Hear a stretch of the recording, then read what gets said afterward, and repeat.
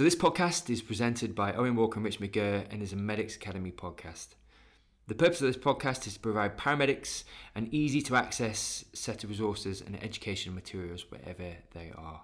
So feel free to take a look at the description in the footnotes of the podcast and sign up to Medics Academy today to find out even more about what we do and just how much content we put out there for your education. Many thanks.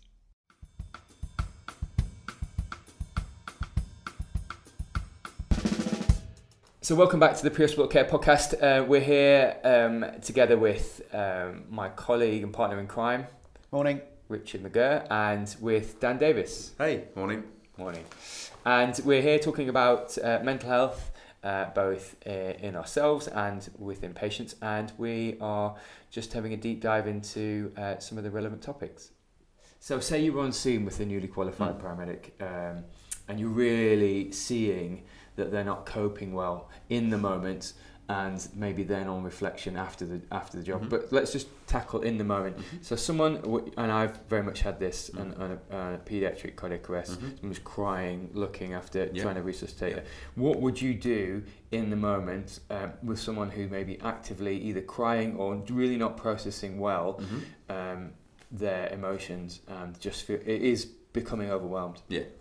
Well, I think it also just is because I think, and we've touched on this previously, is there's this almost kind of sort of guilt that actually they've got to a point where the experience they're going to is outstripping their ability to deal with it. So it's just to go, you know what, it's fine. This is fine. This is, recognising, and if it's possible to actually say it, go, you know what, this is about as bad as it gets. So don't worry. This is, your reaction is completely normal. Reassure them, because we are the ones that are being sent to these jobs, and we are the ones that have seen it before, and we are the ones that, yes, we may be inside feeling that kind of turmoil, but probably by this stage we're better. Everyone's heard it 100 times, the whole swan theory, but I think we're probably better at doing it. And so actually, I think we keep talking about and recognising things, accepting that this is a normal response. It may well be that this is someone that may have a child of their own. Using your analogy for paediatric cardiac arrest, for example, this may be someone that's got a child of their own, and this is just something that's far too raw and far too difficult to deal with. I think what we can do is kind of like strategies to just get them through is actually to focus on an individual motor task and take it away from the emotional experience and go back to, right, I tell you what, I'm going to put you in charge of administering the drugs. So can you get out your guidebook? Can you tell me what the drug dosage is? And give them some smaller focusable tasks that takes them away from the whole almost kind of unbearable kind of task of what's happening. And for me that is usually enough to bring someone back on board. I've done it in sort of big trauma jobs where someone has arrived first on scene to a horrendous kind of traumatic injury, a pedestrian who's been hit by a car, for example, and they're first on scene. And by the time we arrive as the kind of critical care team, whether it's as an advanced paramedic or as a HEMS team, we turn up to relatively evolved scenes and have the ability to kind of sort of move in and integrate. But someone has had to arrive first on scene, and I've experienced numbers of times of people that I know who are experienced, who've probably been in the ambulance service a similar length of time to me, who have been, for want of a better word, maxed out. Yep. And so actually you take them back down and go, I tell you what, you can just do the airwell. Can you get a line in for me? Or sometimes actually is give them that excuse to step out the scene for 2 minutes, to gather their thoughts and come back in without feeling any like they've let the team down or guilt. Sometimes it's like, you know what, can you just go and get something from the car, or can you get something, which gives them that ability to step out, pull themselves together a little bit and come back in again. And actually, if someone can't, sort of regain themselves, regain their composure, it's fine. There's nothing wrong with that, and we'll address that afterwards. Yes, it becomes that extra thing for you to then take on, because suddenly you're one person down, and also you kind of in your head you're thinking, I've got to make sure that person's okay. But that's kind of that's the position that kind of we've evolved into. But I think it's recognition that this is a normal reaction, and then maybe kind of sort of paring back the motor skills to actually then reintegrate them and kind of get them. It's almost like pressing the reset button and going, okay, fine, let's get back on board again. Yeah, it's great, mate. Do you know, I think that's a really refreshing attitude as well, because I think certainly when I first started, and I think this culture probably still exists, that there would very much be the pull yourself together, you're not helping definitely kind of attitude. But actually, on a different day, a different set of circumstances, that could be any of us. Yeah.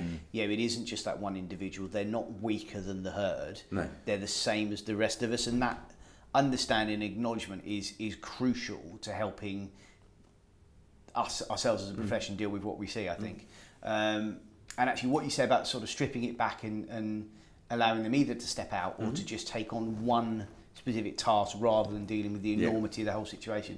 I think that has, and I'm not a professional psychologist, but there is, from my understanding, a fair amount of basis in psychology on that. When you look at survival medicine and survivalists, when they talk about how you deal with huge situations, they don't deal with the entire situation because the emotional response to that is too great and you essentially break down. You become overwhelmed. Yeah, exactly. You deal with one task at a time, building to an end solution. Yeah. And I think it's what you say really sits home with that, actually, that if you do struggle, just bring it down to a smaller point, deal with that point and then move on, and that may get you back into it. And I think we do it, I think I don't know about yourselves, but I mean I know, there'll be some jobs where I can picture everything about the job, I can picture the face of the patient, I can, and there'll be other jobs where there's so much going on that I've had to break it down in my own head of aspects that need to be done in order to get this patient's,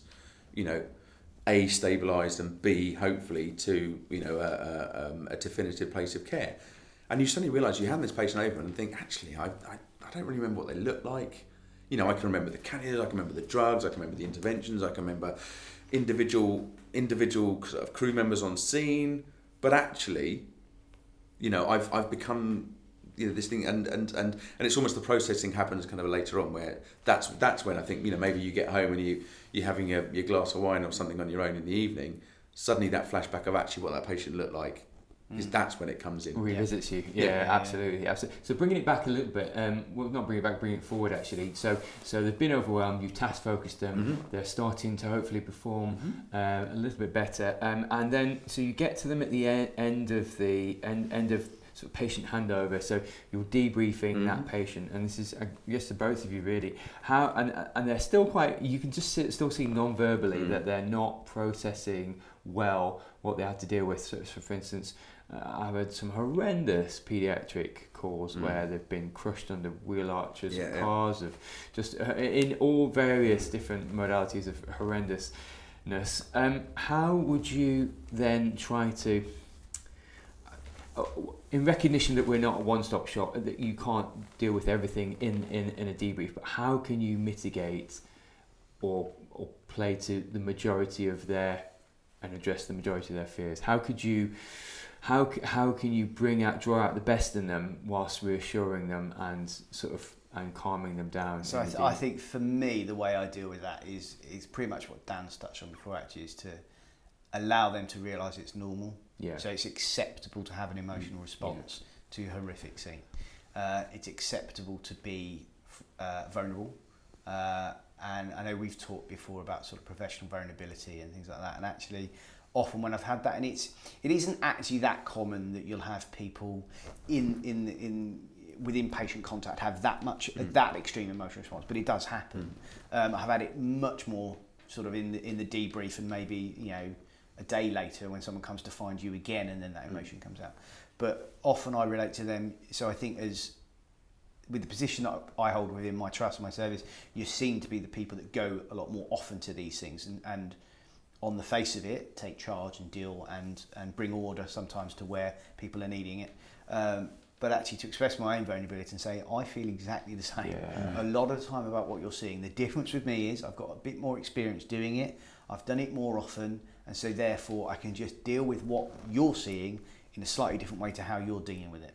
But that's fine. That's normal, because 5 years ago, 10 years ago, I would have dealt with it exactly how you were. But that power of agreement, that you can say, look, it's okay to feel shocked or shocked because I feel this way. And it almost like like Dan was saying, it almost allows them permission to normalise. I will often say after a particularly bad job, I will actually start the debrief by going, you know what, that's about as bad as it gets. Yeah.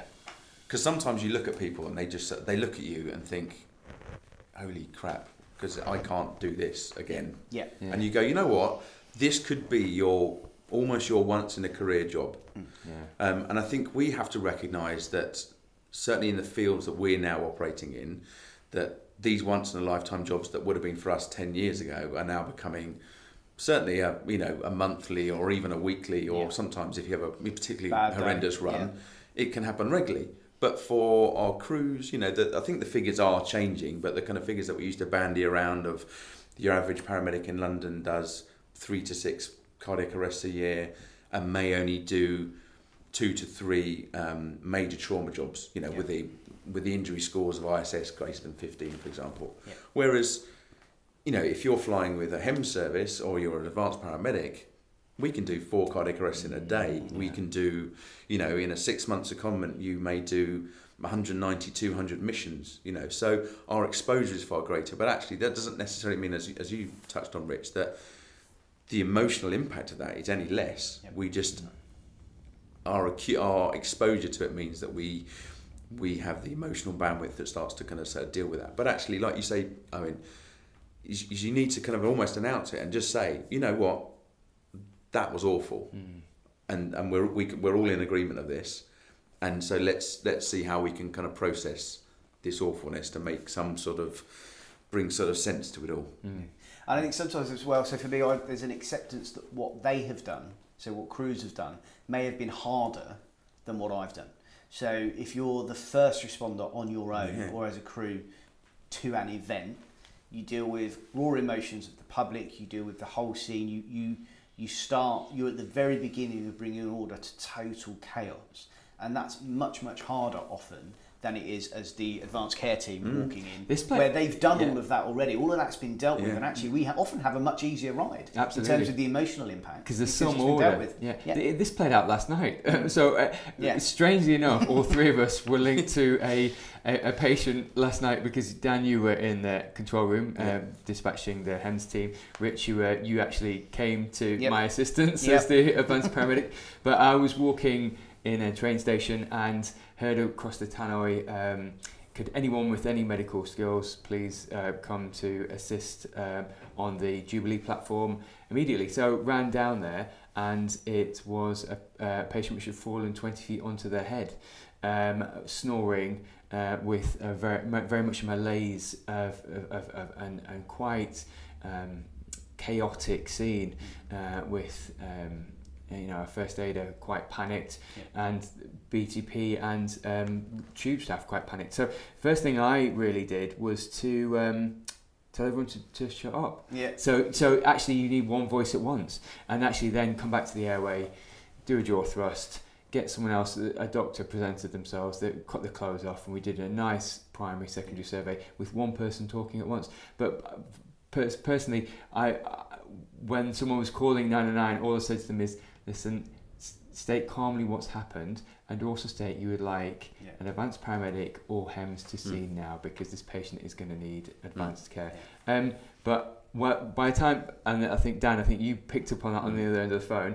Rich, you were a recipient of that, and actually it was really nice to see you, because then I could offload my bandwidth was pretty full, and then you've got a whole fresh tub of bandwidth, absolutely. A whole fresh scope of bandwidth to then just relay that to you, and then you can take the job from there. Yeah. But you're right, I think the peripheral things were quite central. The panicking people was stressing me out. The fact he was snoring with a potential depressed skull fracture was stressing me out, and all of these were taking my attention. Therefore, it was actually. You don't sometimes coming to scene late. You don't realise people have already filled their bandwidth. Problems have been solved for you, and a lot of the emotional stuff. And I remember years ago. I think I was probably still in training, and I thought I was still in training. And I went to a call that was it was a trauma call, and we were literally on top of it from the point where we got the job. So within 2 minutes of this call, we were on scene. And it was total chaos. And I had a debrief afterwards with the guy that was training me, and he'd had about 30 years experience by that point, this guy. And he said to me, he said, we got to that scene too soon. And I was like, what do you mean? And he said, so everyone was still really emotional, it was all still really raw, and we had to deal with that. He said, if by chance it had taken us longer to get there, it might have been a bit easier because everyone's settled down a bit, and actually the stress that you have to deal with is less. And I think we often forget, particularly as the advanced team coming in, but just within our own profession, that actually the point where you have patient contact is different to the point where some of your colleagues had patient contact, and what they've had to deal with is different from what you had to deal with. And so if they do have an emotional response to that, if they do struggle with that, well, that's okay, because in that particular instance, what they had to deal with was way harder than what I had to deal with. And it's natural, it's normal. And also, do you find that increasingly that the uniform, particularly kind of, at the moment I have a number of different hats, and I kind of almost, I can have my green LAS APP uniform, I have my London HEMS uniform, I have a completely different one for Essex and Hearts, and it becomes your kind of almost your kind of suit of armour, doesn't it? Which once you kind of put it on, you almost fulfil you step into a role. And certainly, turning up on a helicopter on a job is not the most subtle thing in the world, but also you're with another crew member. You're often part of certainly a team of one and sometimes three. A team of two or sometimes three. You're coming from a completely different kind of sort of training background, and actually the comfort that comes in arriving a team is very different to arriving as an individual critical care sort of provider. And I kind of quite often find is increasingly now, I'm on a repeat secondment with London HEMS at the moment, London's Air Ambulance at the moment, and I'm finding I'm arriving far more relaxed than I ever used to, because I've experienced of being a critical care practitioner on my own, and now suddenly I'm doing it as part of a 2-person team. You can share the burden, and like you say, as soon as you arrive on scene, you're into that mode. Whereas, like for you, Owen, you were walking through the station and happened to be thrown into that, and it almost takes a while to kind of click into that kind of sort of work mode, because you haven't got your uniform and you haven't got that kind of shield to work behind. And no kit. Someone was like, have you got a pen for us? I was like, put the pen down.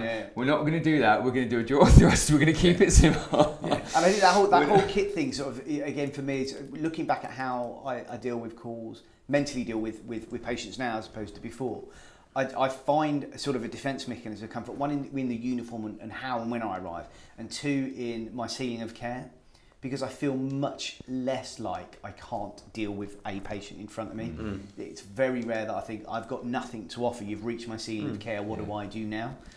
Whereas previously, actually, I would feel that would happen quite a lot with these more higher acuity. But how often do you turn up and just start diving in with kit? It's very rare. Yeah, it's rare. Yeah. So we turn up with bags and equipment and all this stuff in our head. But it's a nice security blanket, isn't it? It is. But actually, if you were to look at it, and like you say, the vast majority is being done or is being done when we arrive. But actually, it's not that often that you are literally cracking the bag open and diving in with your kit. And actually, a lot of it is integration with crews, integration with members of public, with the patient themselves, before you even start cracking stuff out. And that's even with the sickest or the most critically injured patients. And it's, for us, it's the not diving in that means you can then retain that global overview, which also means you then retain your bandwidth to kind of sort of deal with things. And I think that's the thing that comes with experience. Whereas for individuals kind of who are sort of earlier on in their career, they'll dive in and you almost become submerged, and you then you're fighting for kind of trying to keep your head above water. Whereas we've learnt over the years this ability to not dive in, and therefore you're not only keeping your head above water, you're kind of you're paddling quite happily. And I think we have that luxury by the virtue of the fact that we very rarely arrive there first as well. And you quite just agree with both of you actually. I've been privy only a couple of times in my career over 17 years to actually experience a few jumpers that have jumped in front of me, and that is far more traumatic, even with kit, even with experience. And to hear and to see it, and so in so much way you can empathise with the people that because it's already replaying in your mind, and that automatically adds to the stress levels. But so just carrying on from that, Rich, I'll hand the baton to you. Just for the next question. Which I've lost. That's fine. It's fine. It's fine. I can ask it. It's fine. So I'm going to hand the baton back to you. Okay, hand it back to me. Yeah. So Dan, just really wanted to ask you about self-talk and how powerful self-talk is. I know you were an advocate of. So first question is, do you advocate self-talk? And the second question would be, do you advocate mindfulness and meditation, and do they work for you?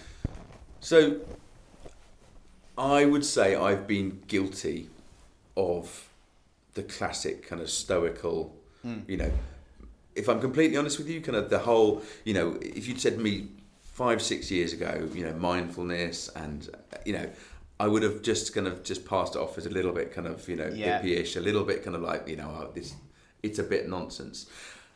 I think actually I probably do it without realising I'm doing it.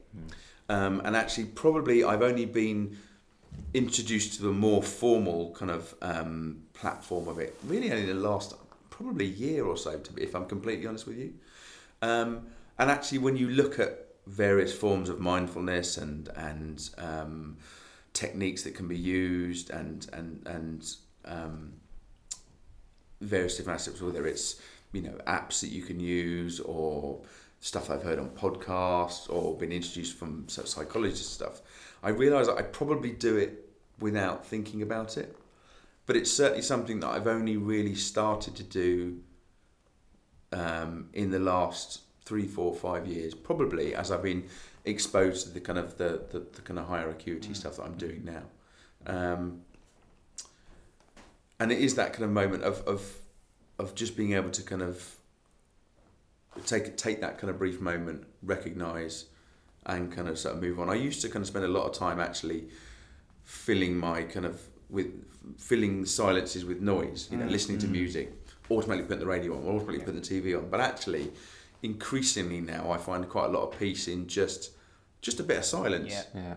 And sometimes, you know, I don't necessarily, you know, I'm probably not at that sort of stage yet where I do formal kind of breathing techniques, and probably something I kind of would like to kind of address a bit more and probably should address a bit more. But actually, you know, that moment where, you know, I think all three of us certainly will experience this on the advanced paramedic card where we're on our own, is you do the job, you know, the job thing can be, you know, have whatever outcome it may be, but, you know, you've probably gone through a fair amount of kind of emotional trauma. You've then spoken to the crews, you've accepted some of their burden, you've walked away and essentially made them feel supported and probably a bit better about things. And you have that moment where you come back and you sit in the car and you shut the door and you just sit there. Yep. Yeah. And I think that's that moment where that's the time that you kind of probably, you know, 3, 4, 5 minutes just to you know, put your paperwork to one side, turn the radio off, shut the windows, and if that's the time to kind of actually drive around the corner and give yourself a bit of time to just to think. Yeah. You know, and I think we've all probably had situations where actually that's the time where, for no apparent reason, you know, the tears may come, and actually you're not necessarily upset about that individual job or anything, but actually just the whole burden of it has suddenly come out, and actually just going, you know what, that's fine. I'm not losing the plot here. I'm not going crazy. I'm not, you know, on the edge. But actually, if I don't somehow let this out, then I can't, you know, I haven't got the resilience to do this again. Yeah. You know, and what we have to do is in a 12-hour shift is we do have to do it again. Yep. Yeah. And if we don't find ways of giving it an out or recognising it or doing something that means you can then, you know, come up with some sort of strategy or technique to be able to repeatedly do it, I think that's when the problems creep in. So I think recognition that if you can't take that moment, you know, however you decide you want to do it, that's the time when I think you need to probably put your hand up and ask for some help. Yeah. I mean, I identify with that massively. For me, so sort of you get back in the car and there's no noise, no music, and you just kind of put the windows up. And for me, that feels like the first time I've breathed out. for the entire call. Yeah. You just sit there and you don't seem to breathe in. There's no inhalation. You just all of a sudden it's everything breathes. Breathes out. And almost immediately when I do that, I feel better. Yeah. Actually, and then it is just a short right. What? Yeah. What just happened? I'm feeling something here. I am. There is an emotion. This call isn't just sort of empirical problems that I've solved. There's an emotional impact. So what am I feeling and why? And then I just try and process it. And it often doesn't take long, actually. You don't need a huge amount of sort of deep soul diving a lot of the time. Yeah. And it's like you say, actually, it isn't always. It's not just the one thing, is it? It's often it's a few things over a couple of days or weeks or months that actually then you just need that release. And I find particularly with me, so night shifts and tiredness, at that time when actually I'm much more likely to feel that way. Well, your resilience is at a lower rep. Yeah. You naturally aren't eating as well, you're not sleeping as well, and you times that over 4 shifts. Yeah. By night 3 and night 4, your just ability to just generally function in life normally is at a lower rep. Throw in what we're then doing, and you're reaching your capacity, aren't you? Let me take a second to tell you how you can add this podcast to your CPD. To give you a proof of learning, we created a quick online course that auto-generates a certificate for your portfolio upon completion. You can find this course either through the show notes or by typing the following into your web browser: link.medics.academy/pre-hospital care season 1. That's all one word. That's link.medics.academy/pre-hospital care season 1. As brand new podcasters, we're so humbled by the response from our first season, and we can't wait to show you what we've got planned for season 2. But for now, let's get back to the show. I wholly agree with that. And sometimes only retrospectively, quite rightly, when you're stepping back into your car, think, there's a different way I could have done that. And you're right, your resilience, your decision-making skills, and the way I communicate on night 4 at 4 a.m. in the cold, rain, dark, when you've been pushed to the max, you reflect and think, oh god. Well, compare yourself to job 1 on night 1 to the last job on night 4. And I don't care what you say, but if you've had a particular run of shifts, your empathy's going, your compassion's going, suddenly your patience with, what suddenly now, what on shift 1 was, I can help you with that, that's fine, that's not a problem, we can deal with this, we'll chat about it in a debrief. By night 4 is, you're inept. I've had enough of this. And actually, we shouldn't laugh, but it's true. It's true. And if you've not said it, you've thought it. And you have to be really careful that when you go back and you sit down, and it's not just for us, it's road staff as well. They will do the same with the patient and with the relatives, and they'll feel like they're a bit short with grieving relatives, and actually, again, it's still okay. That's it's a natural human response to being tired, is that you can't deal with as much emotion as you could when you're not tired. And this is before we've even thrown. One thing we haven't even touched on. We're talking about work. Throw in stuff going on at home that may suddenly be. We're assuming at the moment that we're functioning like this because everything's perfect at home. Who has a perfect kind of lifestyle at home? Because by the very nature of what we do, we probably all have slightly dysfunctional lives at home. So Dan, I think you bring up a brilliant point. There was a national survey actually done, and actually the top 3 stressors which cause central stress at work were nothing to do with work at all. So it was nothing to do with seeing patients. It breakdown in relationships. It was to do with financial worries at home, and it was something to do with family issues and or health issues at home. It was all personal stuff coming into. And one of the biggest things in my own life, really. So whenever I have made a mistake at work or outside of work, it bleeds into my work life, and especially if it's a breach in protocol or a breach in patient group directives or whatever, that bleeds. None of us can compartmentalize. It bleeds across the whole picture, and that singly has caused. And you're right, it has a knock-on effect. So I'm not sleeping properly, then I'm not eating properly, Yeah. then I'm actually not communicating properly, I'm not functioning properly at work, and it affects the whole thing. Yeah. And if you look at the nature of emergency service work, so we're away from families overnights, weekends, major family events have to be really planned, otherwise you can't do them. Our shift patterns are all over the place, so we're tired. So all those things that you say actually is exactly what shift work and emergency service work does to a relationship anyway. Yeah. So actually, perhaps it's not surprising that then we are more vulnerable and more stressed as a group, because actually our private lives are more vulnerable to those stresses, aren't they? I mean, I know for me, my strategy for coping, and this was something that was kind of given to me by a sort of a counsellor, for want of a better word, but actually something that I've kind of evolved over the years is, we do compartmentalise, and I think you have to.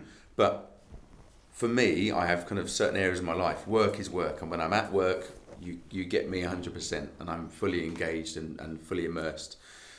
But when I'm not at work, when I walk out and I take the uniform off, I have my children who don't live with me. So I have certainly now, they're as they're getting older, my time with my children is really precious, and work does not bleed into my time with my children. And it's taken time to evolve that. Not checking work emails, not getting involved. But actually, and then outside of that is I also have a life myself as well. And I know that if any one of those three main aspects of my life are starting to fall down, and it's not as a result of that. So say I'm short and I'm snippy with my kids, and I'm not engaging with them like I normally would do, but actually it's not their fault. Something else has caused that, and I need to then look at what's caused that. So actually, has something happened at work? I might just come off the back of a horrendous run of shifts, or have had a row with one of my friends. Are things not going well in that aspect? And actually, if everything's kind of in equilibrium, then I think everything's fine and I'm generally okay. The big one for me is I can sleep anywhere and everywhere. But if the minute I stop sleeping well, there's something wrong, and I have to very quickly address why am I not sleeping well. And I think so as long as you've got, but it's taken me a long time to develop that self-awareness, and I still haven't got it right, because there'll be some times where my friends who know me very well just go, "Is everything all right?" And maybe I haven't quite got to that stage where I've recognised my behaviour is changing. And I think, do you know what you say about that's kind of that balance between your work and life, and it's talked about ad nauseum, work-life balance, and we completely ignore it. We talk about it and ignore it. And I think as a profession, we're very, very guilty of taking work home, chat about work when you're at home. Our friends tend to be within the service or within emergency services because of the nature of shift work and actually the nature of relationships doing this type of work. You bond more than perhaps you do in an office. So then when we're out at work, and I know we do it as a group when we're out socially, at least for the first 5 or 10 minutes, it's work chat, isn't it? And we're really guilty of it. But is that not part of our processing? Is actually when you get together with like-minded people, you naturally, and we don't do it all night. I mean, if we went out to the pub, but like you say, for the first half an hour, we'll chat shop. And just catch up on bits and pieces we've done. But actually, someone will suddenly go, you know what? Actually, that's enough. That's enough now. And that I think is part of our strategy. And as I said, I'm finding that at the moment, being back on some of the helicopter teams, is that group team environment is what you do on the day. So there's less of it. So actually, when you go to the pub in the evening, you can almost switch off immediately and go straight into chatting nonsense. Whereas with us lot, because we're on our own a lot of the time, you need that decompression time. But I think it is about that balance. It's about realising that's enough now. That's enough work talk. Let's move away from it. And so for me, before moving into the advanced paramedic role, I was at work continuously. So I was doing overtime a lot. I was doing courses. I was pushing my career and moving forward. And I was probably the most stressed I've ever been, if I'm honest. And actually, my wife, who's also in the ambulance service, is really good at not allowing me to make work too much of a part of my life. And actually, if I am, so I say, there's a conference here, or everyone's going to Rotterdam in 3 weeks for this, that, and the other, and she's like, nope. Because for the last 2 weeks I've done this will work, so now you have to not be at work on your days off. And actually, the realisation for me in getting the stress levels down was realising she was doing that, and why. And that was quite early on in our relationship, and actually it means that now my work-life balance is so much better, and I'm able to not read emails, step away from work, and when I'm at home, because it's important to be most of the time, isn't it? I think it's important for other people. It's important for Dan's kids. It's important for your child and your wife and your partners. Kind of mitigates against the other problems of sort of the extra stress outside of work bleeding in. The relationship problems, the that, because if your life is more balanced as a whole, it's a very Buddhist philosophy, isn't it? Just balancing. But if your life is balanced, stress generally is less, isn't it? But we're not. But by very nature of kind of what we all do, we're our own worst enemies because we all do extra stuff. I mean, we're all sitting here doing a podcast. Both of us after a night shift. But we're doing this of our own accord because this is something that I'm passionately engaged in, and I want to share. I want to talk to you guys about it. But I'm also aware I've come off a 12-hour night shift. I'm going to do this. I'm going to go home, have a shower. I've got to drive and go and get my children and go into a weekend of being dad. So we're our own worst enemies. We are. Yeah, we really by pushing ourselves, absolutely. And unfortunately, by surrounding ourselves with like-minded individuals, which is what inevitably happens, you just join another clan of people who all push each other to do stuff. Actually, sometimes what you do need is someone to put the brakes on. Some say no, that's enough now. Absolutely. And the danger is not finding those people, but and then burnout ensues, compassion fatigue, and everything else. So guys, I'm mindful time has got on. I just want to touch on one really last concept, because I feel like this has been really helpful, and there's been some real fundamental tools just to dealing with our own stresses, very staff focused and focused on ourselves. So I'd just like to, for a second, to step out, because I think self-care is essential, but I've definitely seen a trend towards, in the past couple of years, looking at mental health in the population.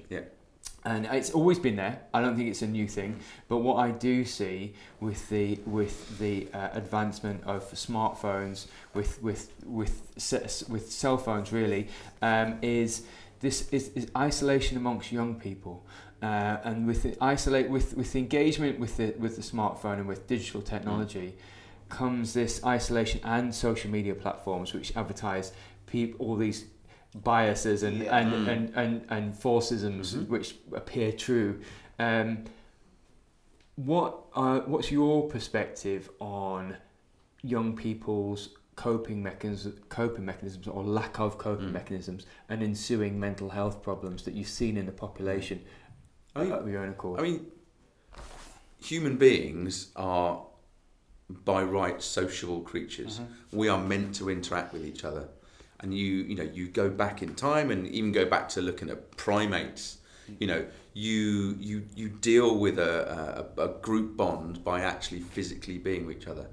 We've more recently, and I think we're lucky in that we've not grown up in the generation of social media, and so actually, although we all use it, we probably don't use it in the same way that my children are starting to use it, for example. And I certainly see, my own children will say that they've been with their mates all weekend, but actually they've been sitting on a PlayStation with a headset on, talking to their friends. So they're all socialising with each other, but they're in their own individual bedrooms. And so suddenly this concept of socialising is, to me, the idea of sitting in my flat on my own, just talking to someone on the phone all weekend, I'd go mental. I'd go absolutely crazy. So actually, I physically need to see people.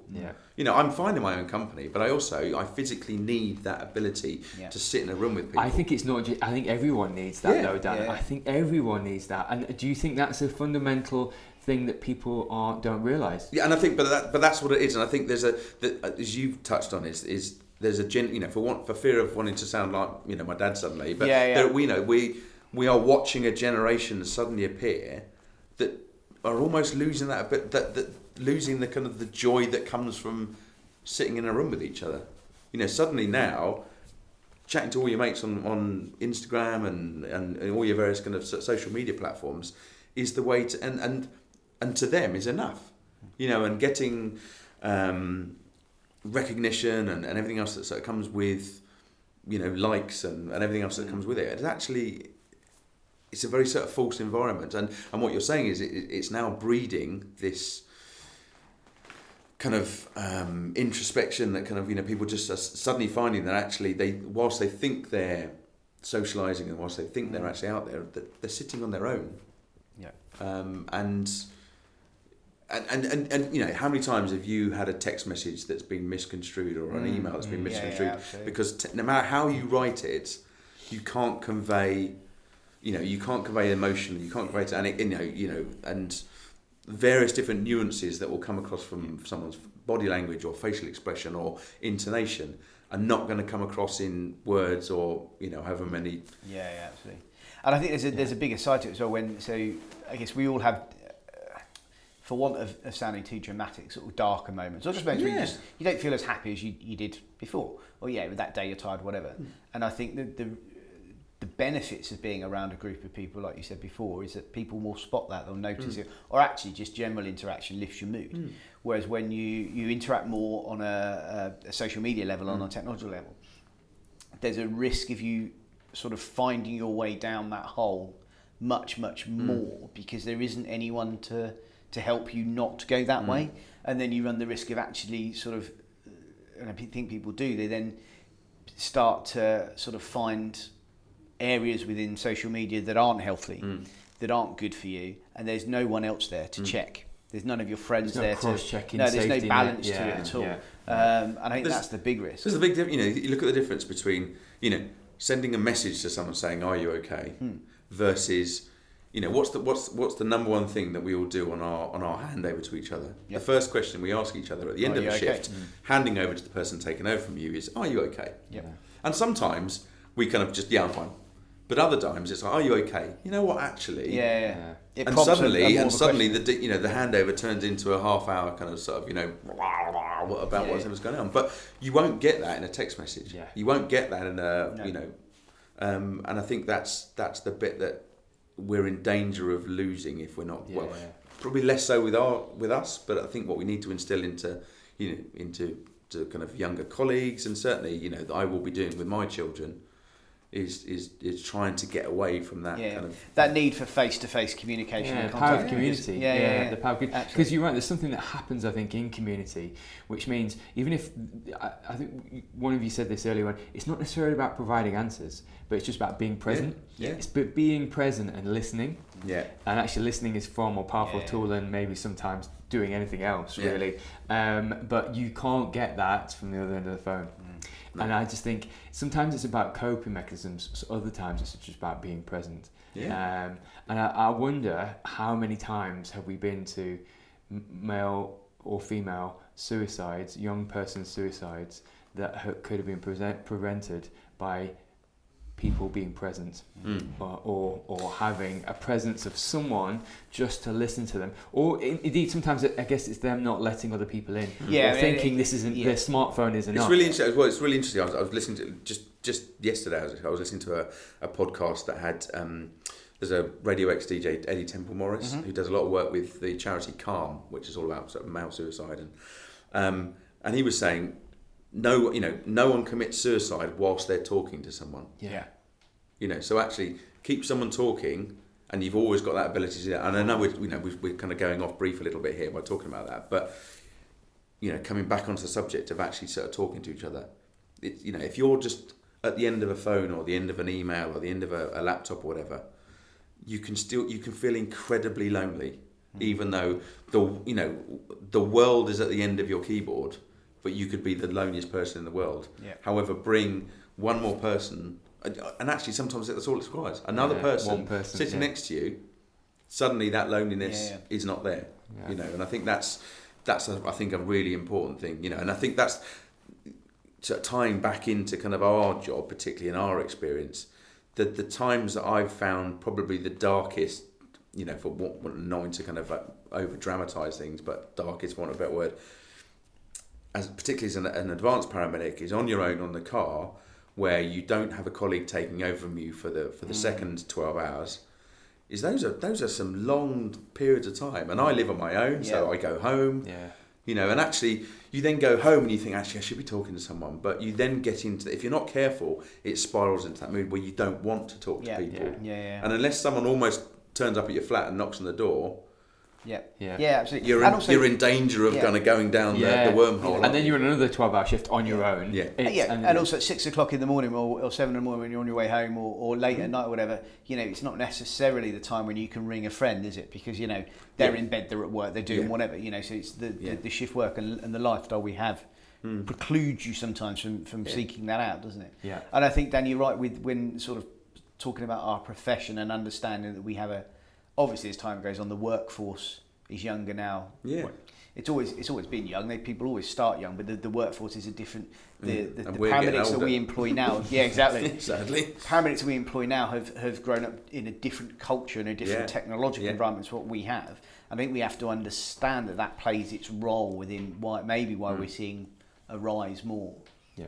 I think the positive is though that we are, whilst we're talking about this kind of culture of kind of social media and sort of remote communication, is we are also moving into a culture of we're fingers crossed starting to be more open about talking about mental health, and people are more open to kind of discuss it, and it's not the taboo that it probably once was. And I was actually going to say that I think so.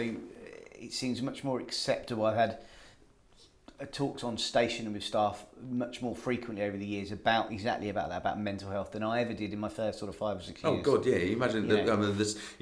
I mean, station culture has changed, and I would imagine it's the same across any ambulance service, probably across the world, to be honest with you.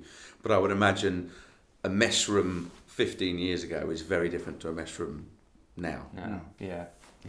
Yeah, absolutely. For better and worse, like you said, I think the open, honest culture is still there. We're busier now than we ever have been. Yeah.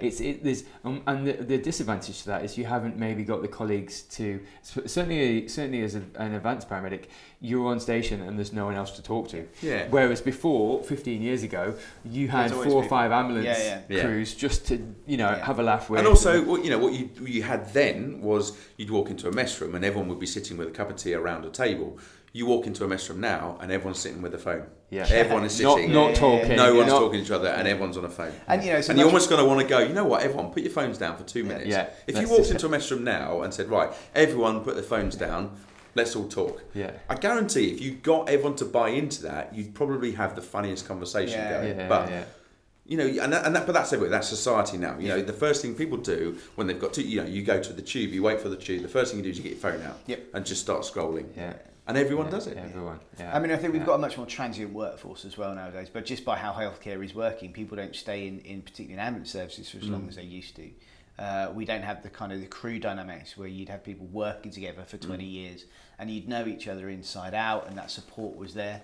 And that adds an extra dimension, I think, to it, where it's harder to support each other because you know each other less well, or you don't know. I mean, there's plenty of times where I walk into a mess room now on stations that I've worked on for years, and I don't really know anyone there because the dynamics change, and that can be a problem because if you're looking for someone to talk to, you might want that to be a familiar face, and if you can't find that familiar face, then who do you talk to? Yeah.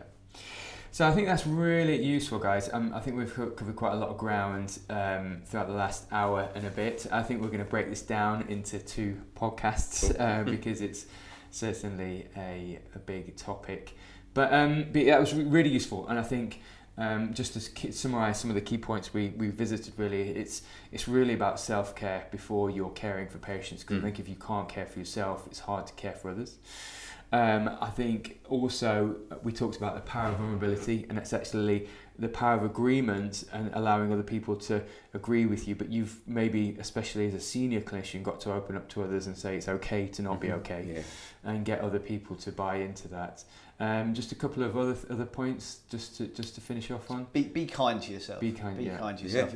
It's okay to not be okay, like you say. It's okay to have emotions. What we deal with emotional situations. It's right to have emotional responses. That's fine. Yeah, absolutely. Dan, anything else from you? No, I think like you say, I think we've talked a lot about kind of recognition. Yeah. And it's we can go a long way the other way and talk about kind of just constantly opening up. I know you don't want to be that person that just sits in the mess room going, "Hi, I'm going to share some more today." But actually, recognition of what we do. I think we've how many times have we sat in rooms going, "What we do is not normal, is it?" No. Recognise that, and actually then, like you say, that's then where you can then go to be looking after yourself, be kind to yourself, you know, recognising that it's okay not to be okay, but...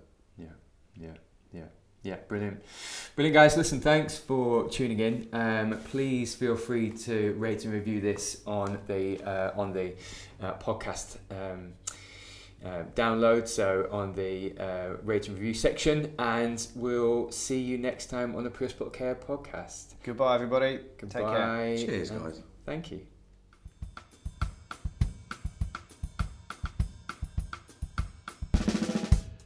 This podcast was presented by Owen Walker and Rich McGurr, and any views we express are our own. And this is a Medics Academy podcast. The purpose of this podcast is to provide paramedics, nurses and doctors easy to access set of resources and education materials wherever you are. So take a look in the footnotes of this podcast and sign up to Medics Academy today to find out even more about what we do, how much content we put out there for your education.